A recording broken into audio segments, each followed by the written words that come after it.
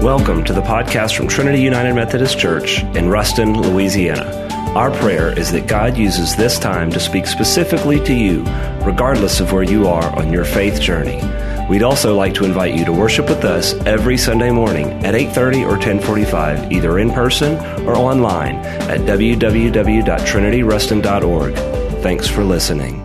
I want to say just a few words about this sermon series on the power of purpose, a study of James. The power of purpose. And today is part one of a two-part subset in the power of purpose. So why James, and why this particular sermon series? Well, I have to say that sometimes in our lives of faith, or just in our lives, we are confronted with some unpleasant truths. Namely, that who we think we are is not, in fact, who we actually are. Our outsides don't match our insides. This week, Jimmy and I had the tremendous blessing of staying at a friend's condominium at Mount Crested Butte. It was an opportunity for me to do my annual study leave, a time where I refresh my own soul and prepare for sermons upcoming and series for the rest of the appointed year. Well, when Jimmy and I arrived in Crested Butte, we believed, basically, that we were in shape-ish. We work around the ranch. Jimmy mows 5 acres. We're always doing something with the big dogs. We walk-ish. And then, as Jimmy put it, after we went up and down the stairs at the condominium at Mount Crested Butte more than once or twice, he turned to me and said, "I sure hope there aren't any hunters around here." I said, "Why?" He said, "Because we sound like a couple of bull moose walking up and down." So on our insides, we were convinced that, well, yeah, we're in shape. No, we're not. There can be no doubt whatsoever. The truth had to hit us right in the face. Our outsides did not match our insides. A number of years ago, I was at an airport, and a gentleman sat next to me. Now, I confess, when I travel, I usually do not begin by telling people I am a pastor. The responses fall in predictable patterns. Usually, I'm just focused on reciting Psalm 27, verse 1, "The Lord is my light and my salvation. Whom or what shall I fear?" Because I don't like to fly. So I'm just breathing in, listening to my music, quoting my scripture, trying not to think about the air ride I'm going to take. But on this particular day, in the airport, sits down next to me a gentleman clearly looking to chat. And so eventually he got around to asking me, "Well, what do you do?" And I thought, should I be coy? Should I just say, "Oh, I work in a church," or "I teach a little"? I don't know. But I decided, maybe the Holy Spirit decided, I was just going to come clean. I said, "Well, I am a United Methodist pastor." Like I said, there are predictable responses. I see Reverend Raleigh and Reverend Jerry here, and I see Bo and David, and you know exactly what I'm saying, don't you? When you tell people you're a pastor, you're either going to get, "Well, I used to go to church.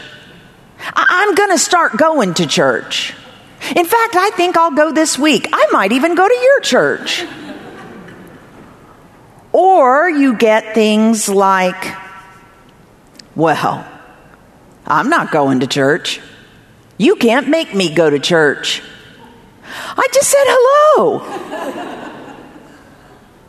I am not going to church. Well, this particular man, as we sat down, very pleasant conversation, but he proceeded to tell me what I suspect on some level we all know can be true. He said, I don't go to church. And I said, well, do you mind telling me why? He said, I don't go to church because some of the meanest people with whom I work, some of the meanest people in my family do go to church. And what they say they believe and how they treat me or treat other people is inconsistent. And I don't want any part of it. In other words, all of us must confront from time to time what we believe to be true on the inside and what others actually see on the outside.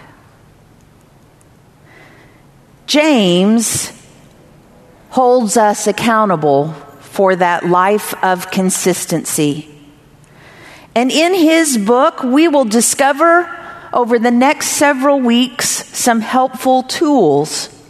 I don't believe we're all inconsistent all of the time, but I also believe that as Christians, our goal always should be to grow and to improve. I have yet to meet anyone who says, I think I'm about as consistent a Christian as I need to be. I'm good. There's always room for us to be more consistent with what we say we believe and how we live what we believe. It's not a pleasant question or reality to face, but that's what we must. James is going to confront us.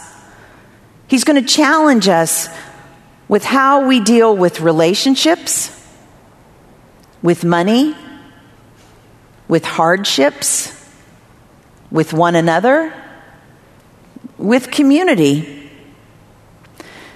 He will make us take a hard look at how we speak and with whom, and whether or not we're trying to fool ourselves or God. Now, two of the resources that I will use for this sermon series in general, and particularly for today, are This Changes Everything, Lessons from James by Ben Stewart, and a book that's been on my bookshelves for months and months and probably years that I kept thinking I'd give away because I hadn't read it, but then, sometimes the Holy Spirit just says, hello, I'm here. The Christian Atheist by Craig Groeschel. So these are two of the resources I will use for this sermon series, but particularly today. Do we behave on the outside sincerely in a manner consistent with what we say we believe about Jesus Christ? And if not, what can we do about it? And so let's take a look at James chapter 1, verses 1 through 4. Chapter 1, verses 1 through 4. James, a servant of God and the Lord Jesus Christ, to the 12 tribes in the dispersion, greetings. My brothers and sisters, whenever you face trials of any kind, consider it nothing but joy, because you know that the testing of your faith produces endurance. And let endurance have its full effect, so that you may be mature and complete, lacking in nothing. James, a servant of God and of the Lord Jesus Christ. Ben Stewart, in his book, This Changes Everything, asks us to ask ourselves the question, how would we define ourselves? James right away says he is a believer in Jesus Christ, a follower, a disciple. How do we define ourselves? What are the kinds of topics we pursue if the conversation is allowed to be about us? Can people tell from how we spend our money, our energy, and our time whether or not we're just a believer or a disciple? A believer or a disciple? How would we describe ourselves, and how would others describe us? It's food for thought. Many scholars believe that James was written by the brother of Jesus, who, according to Mark's gospel, along with his mother, his brothers, and his sisters, thought Jesus was crazy. I'm going to say that again. According to Mark's gospel, James, his brothers, his sisters, and his mother at one time thought Jesus was crazy. I'm just curious, how many of you knew that was in the Gospel of Mark? And yet, James went on to champion Jesus Christ as our Lord and Savior. In fact, he became so committed to following Jesus that he was martyred, stoned to death, rather than to renounce his faith. And so why is that so important? It's important because it reminds us that no matter where we are now, and no matter how you answered the questions I posed to you just a minute ago, we can be changed. And we should have an expectation that we can change. And according to James, believe it or not, hardship is one of the ways that we can learn and grow.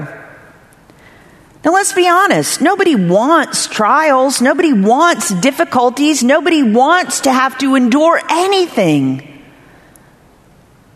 But in Jesus Christ, we can face them head on, and we can even use them as opportunities to increase in maturity and endurance, to become mature in our faith and in our relationship with Jesus Christ.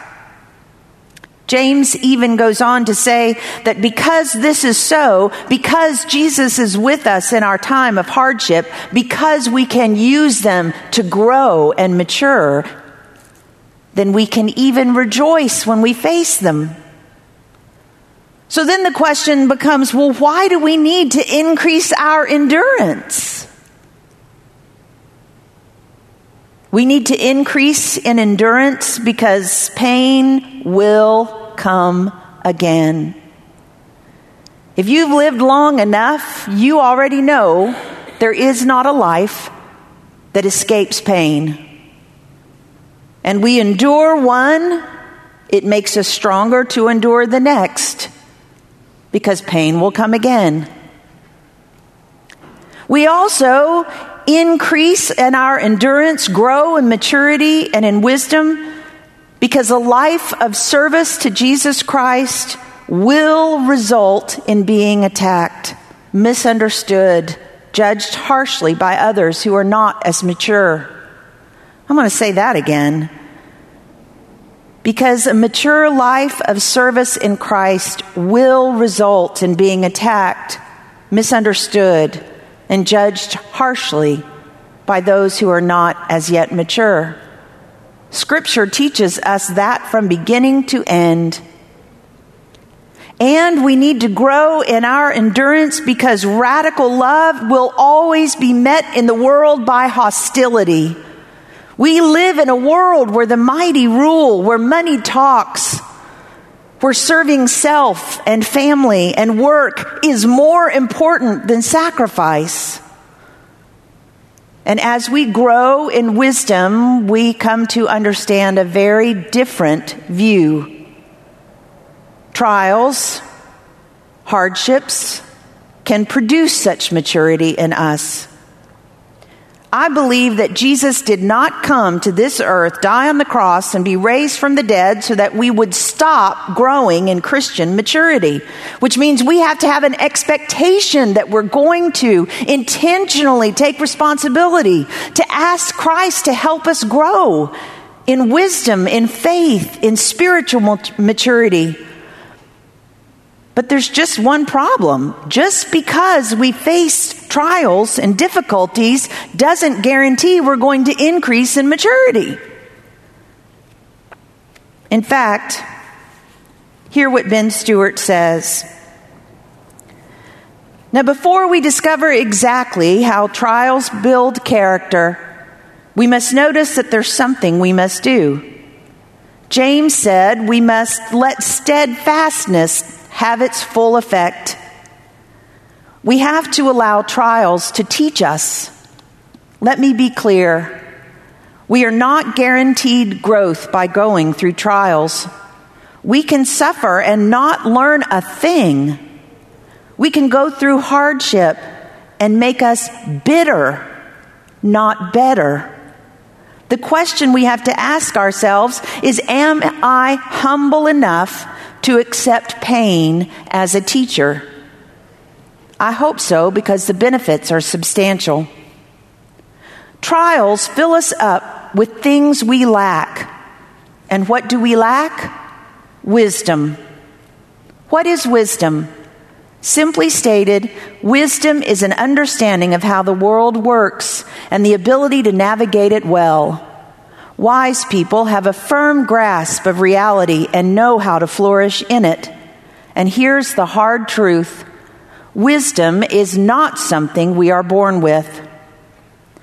Not all wisdom needs to be gained through pain, but pain is an excellent teacher. And so now we read again in James chapter 1, verses 5 through 11. If any of you is lacking in wisdom, ask God, who gives to all generously and ungrudgingly, and it will be given you.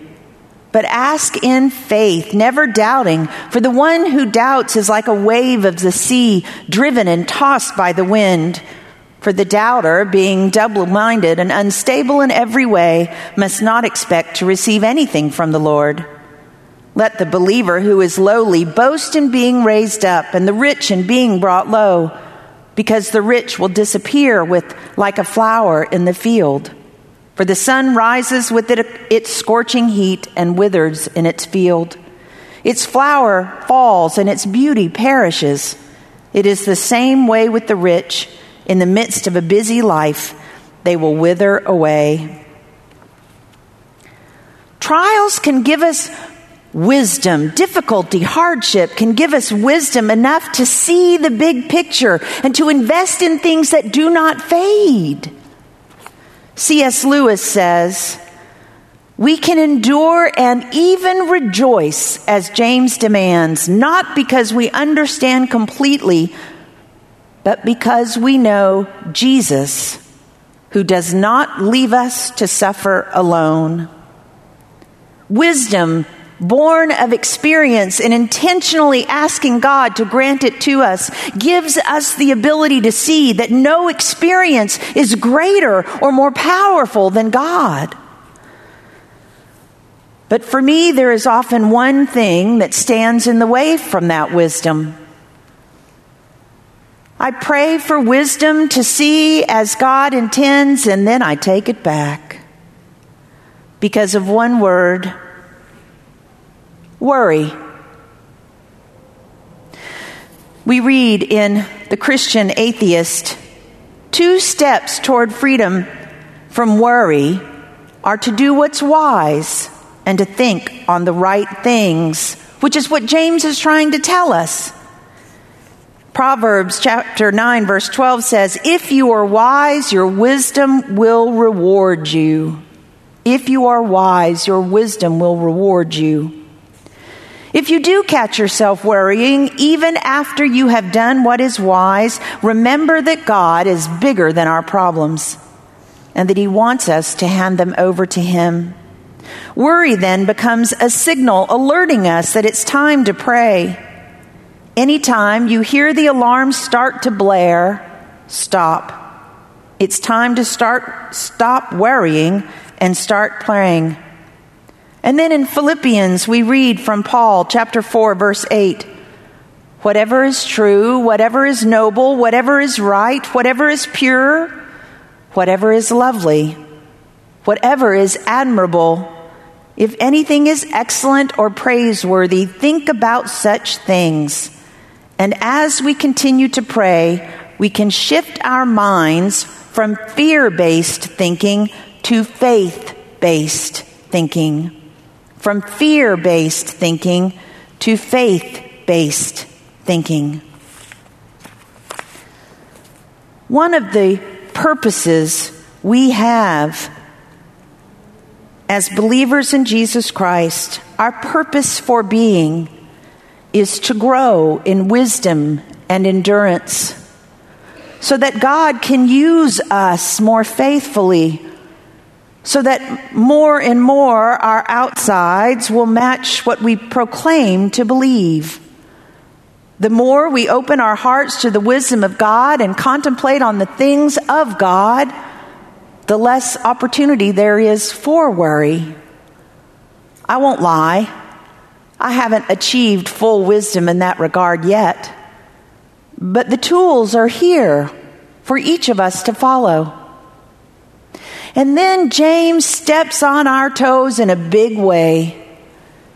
He says, in essence, those of us who have money, forget it. Why does he say that? Because he's trying to get to the heart of the matter. The purpose for us, our purpose, is to so grow in our wisdom and Christian maturity that we understand that who we are comes not from what we have, from what we've achieved. It doesn't come from our social status or how many people admire us because of what we have accomplished. Our value and worth comes because we are children of God, disciples of Jesus Christ, put on this earth to grow in faith and trust in Him. Why? Well, that's another sermon. But when we mislead ourselves into believing we have enough to rely on ourselves, we have missed the point. So why are we here? What is the power of purpose? To begin with, it's to grow. And if you agree, say amen. Thanks for listening to the Trinity Podcast. To find out more about Trinity, visit us online at www.trinityruston.org.